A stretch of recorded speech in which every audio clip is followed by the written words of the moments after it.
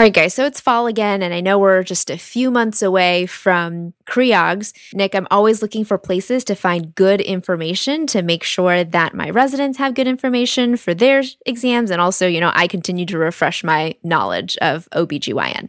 Well, yeah, I mean, you're already listening to what I'll say, in my humble opinion, is the best podcast in OBGYN, but we also have some great other resources available through the resident core curriculum with our friends at the OBG Project. Definitely. The nice thing about the OBG Project is that not only do they have the resident core, they have an OBG L&D ebook and other things like the second trimester ultrasound atlas, all of which you can access for free as a resident if you sign up. Head over to our website, creogsovercoffee.com, check out the sidebar, and again, get the OBG Project and all their resources free for all 4 years of residency.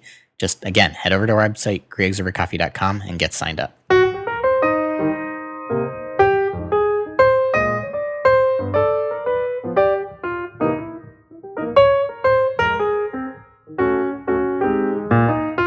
All right, guys, welcome back. This is Faye. This is Nick. And this is Creogs Over Coffee.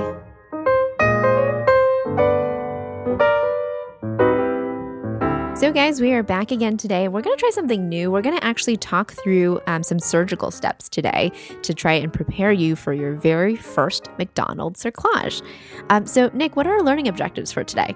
Yeah, really excited for this, Faye. So first, we're going to review briefly the indications for a McDonald's cerclage or when it's placed. We're then going to discuss surgical steps of cerclage placement. And then finally, we'll understand the follow-up for a cerclage and sort of the aftercare, if you will. So let's jump right in with this. What is a McDonald's cerclage? Yeah, so to be very brief, the McDonald's cerclage is a suture that's placed around the cervix in this purse string-like fashion and then tied anteriorly to basically try and decrease the risk of preterm birth in patients who have a history of preterm birth and short cervix, or someone who has had a second trimester loss with cervical insufficiency, or second trimester and there's an open cervix at less than 24 weeks. And basically, for more indications, we're going to ask you to see our previous episode on prevention of preterm birth, which we'll link on today's website. But today, our job is really to focus on the surgical steps. And so for the pictures, we would love if you want to keep going back to Atlas of Pelvic Surgery. That's still, I think, my favorite website to look to see the actual steps for this. So talk us through some of those like preoperative, during the operation and postoperative steps, Nick.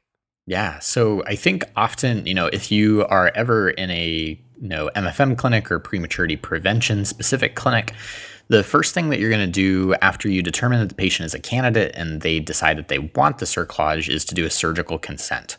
So we'll review the way the procedure is done with the patient to kind of describe with them. And kind of depending on your practice, you may end up reviewing sort of McDonald versus Schrodkar cerclage and why you might do that. We won't get into Schrodkar cerclage today, but that's something that, again, depending on your practice, you might review with the patient. And then, of course, with any surgical consent, after you review the way the procedure is done, you're going to be discussing risks, benefits, and alternatives.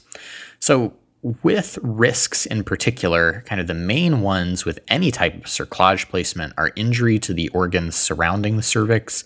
And these are kind of mainly the vagina itself, and then the bowel, which sits underneath the cervix, and a bladder, which sits above the cervix. There's a small risk anytime you place the cerclage of breaking the bag of water and then resulting in pregnancy loss. There's also a risk potentially of infection or bleeding, though these, again, are pretty small overall, particularly with McDonald's cerclage. The benefits are that you hope to decrease the risk of preterm birth, particularly before 37 weeks and before 34 weeks, based on studies, compared to patients who don't have a cerclage. In a Cochrane review, the relative risk of preterm birth prevention for cerclage versus no cerclage was about 0.77, or about a 25% risk reduction, or 23% if we want to be super specific there, with a 95% confidence interval of 0.66 to 0.89. Finally, the alternatives for cerclage placement in general are, one, to do nothing or just do observation with something like cervical length screening. You could consider using vaginal progesterone. Again, there's some alternatives that, depending on your context and the actual situation, you can discuss with the patient. What do you do, Faye, to talk about preoperative workup? Yeah, so most providers, like myself included, we don't really ask for a lot of preoperative workup like a CBC or anything like that in young, healthy patients. Some hospitals do require a type and screen for all patients going to the operating room at one that's up to date, so your patient may need to get blood work done regardless. And most hospitals nowadays are also going to require a COVID swab. One note here is, for patients who are Rh negative, my practice is to not give RhoGAM, given that any bleeding caused is presumably only cervical bleeding. And hopefully, by putting in the cerclage, we are not traumatizing the pregnancy. And so, I think a lot of times people will ask me if I give RhoGAM for these patients, and the answer is no. And then the last things that I just want to make sure before I take my patient to the operating room is the ultrasound and genetic screening. So my general practice is to perform some type of genetic screening if my patient wants it, because, again, we don't want to be putting a cerclage into a pregnancy that is affected by a certain type of aneuploidy that the patient may want termination for.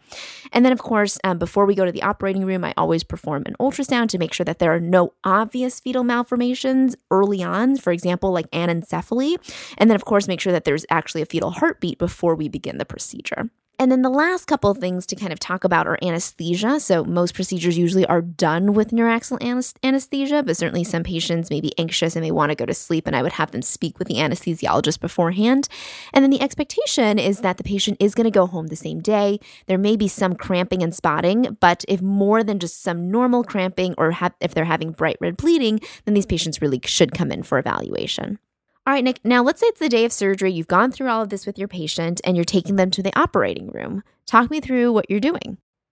Yeah, so first part of success is setting up your environment.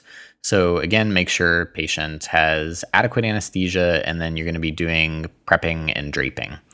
Positioning for cerclage is dorsal lithotomy position.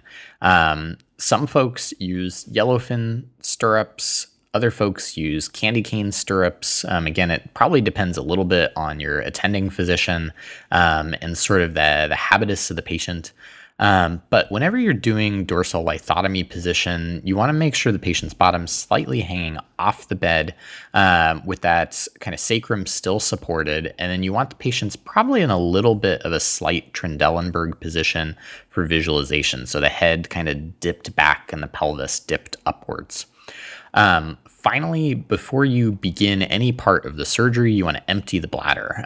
This is usually helpful to be able to visualize the cervix as well as identify sort of that upper edge of the cervicovesical junction, which becomes important for when you're actually placing your stitch. All right, so now that we've got our patient well positioned and ready, Faye, for cerclage, let's get into surgery itself. Yeah, so the first thing I do is I evaluate the cervix after they've achieved adequate anesthesia, even if I've examined the patient before. And the reason is that after anesthesia and relaxation, sometimes the cervix can appear different or even more open. So in someone who you think that the cervix is way up high, maybe all of a sudden now the cervix is dipped lower and looks more open. An evaluation should be done visually first in case there are exposed membranes. After I do this, I then want to make sure that I achieve good visualization for the surgery itself. So you can place a weighted speculum into the posterior vagina if you want to. I also, my favorite practice is to use 3 Breisky retractors to visualize the cervix, because I always feel like the weighted speculum never stays in place for me, and then it just hits me in the foot, which is very painful. And then what I'll do is place 2 ringed forceps onto the anterior and posterior lip of the cervix. And this will allow the surgeon to maneuver the cervix in whichever way they want while they're placing their actual stitch. And then the last piece of visualization is to, again, like you said, Nick, to visualize the reflection of the bladder on the anterior cervix to know where to place that stitch. All right, so I've seen everything that I need to see, Nick. I can see the cervix. I can see where I need to put my stitch. So talk me through how you actually put in that stitch.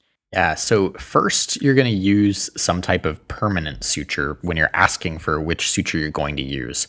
So the types generally will fall into, some folks use a Merceline tape. Some folks use another type of like synthetic coated suture. So, Ticron is one that is used that's like a coated braided polyester suture.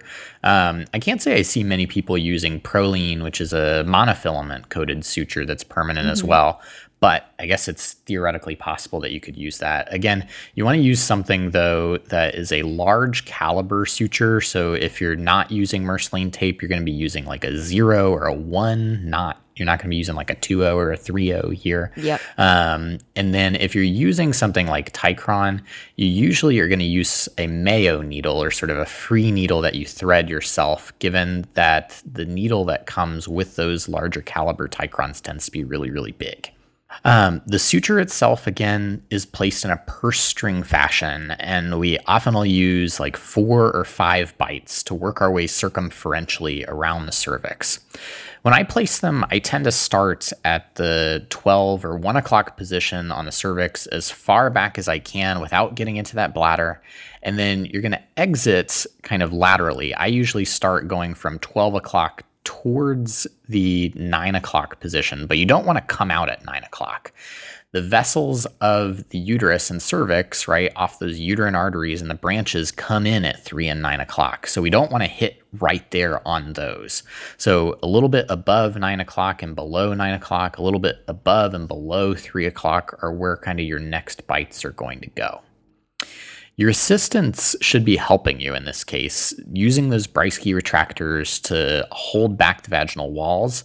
And then you as the surgeon should be maneuvering the cervix, using those ringed forceps or whatever you have to kind of have traction on the cervix to move it around to optimize your visualization and be able to see where your needle is exiting. Finally, in terms of tying the suture, you want to kind of, whether you're tying your knot at 12 o'clock, which I think is a case that many of us use. Some folks will come from each side and tie down at 6 o'clock. But wherever it is, you're going to tighten the suture on both sides, recheck that the cervix is actually feeling closed tight, and that your suture is setting tight. When you're tying down, I think everybody has a little bit of a different value system when it comes to the number of knots that you tie. Ticron, remember, is a coated suture, though. And so even though it's braided, technically, it kind of acts like a monofilament. And so you usually got to tie a lot of knots there for Ticron, something like 6 or 7. And then I notice here, Faye, you've written that you do 4 knot throws for Merceline tape. I would say that in our practice, we probably throw a lot more. We probably How many do you throw for something Merceline? Like 6 or 7 for Merceline as well. Wow.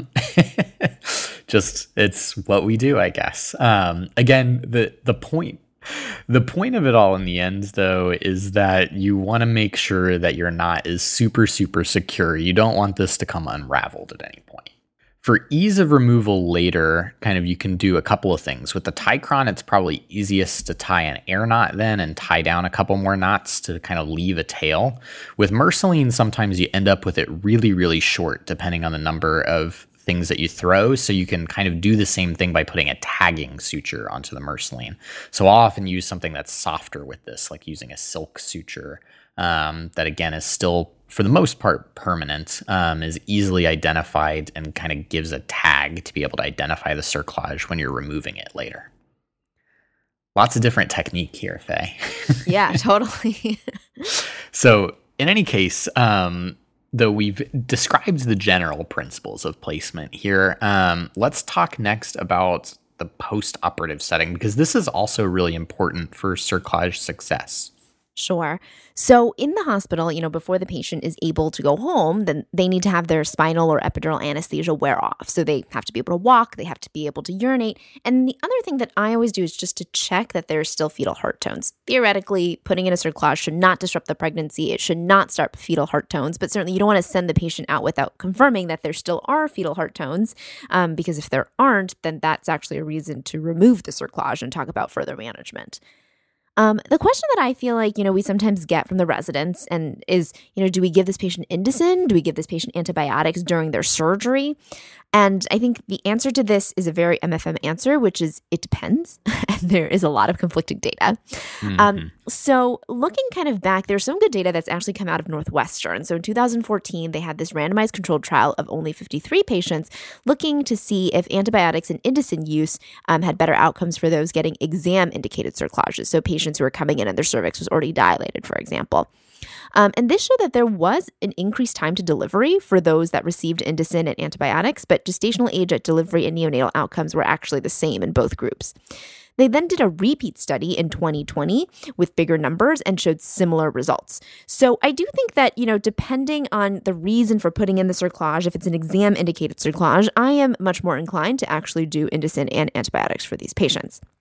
However, there are, other studies, a retrospective study, for example, for all cerclages that show that there was no increase in gestational age or neonatal outcomes when you gave Indocin or when you gave antibiotics. So usually for me, I will not give Indocin or antibiotics in someone who's coming in for a history-indicated cerclage, so someone who's already had a cerclage before, you're putting it in at 12 to 14 weeks. I usually will give the Indocin and the antibiotics, though, for exam-indicated cerclages, just because of this new data that's come out. And then the last thing is some follow-up. So usually, 1 to 2 week follow-up in the clinic just to check in on that cerclage, make sure the patient is still doing well. All right, Nick, that brings us to the end of this episode. So once again, this is Faye. This is Nick. And this has been Creogs Over Coffee.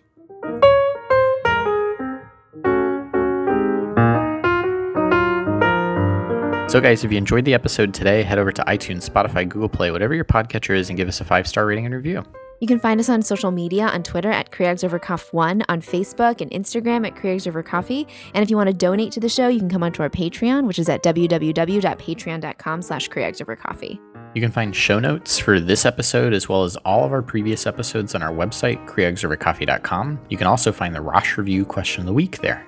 And if you have suggestions for a new episode, if you have corrections for this episode, or you just want to say hi, go ahead and email us, CreogsOverCoffee@gmail.com.